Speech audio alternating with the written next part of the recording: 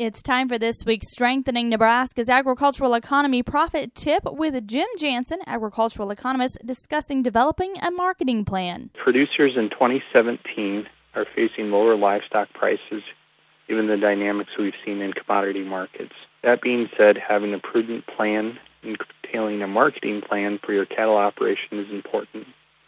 A marketing plan is a basic plan that addresses 5 main points.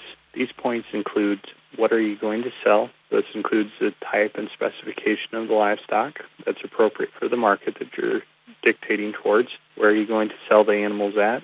This might be a direct auction, a livestock auction, online sales, something of that nature. Where are you going to price or sell the product at? So when it comes to the pricing point, are you using some kind of a different hedge, an option, different types of livestock insurance, something of that nature? Related to your operation, what are your goals and objectives?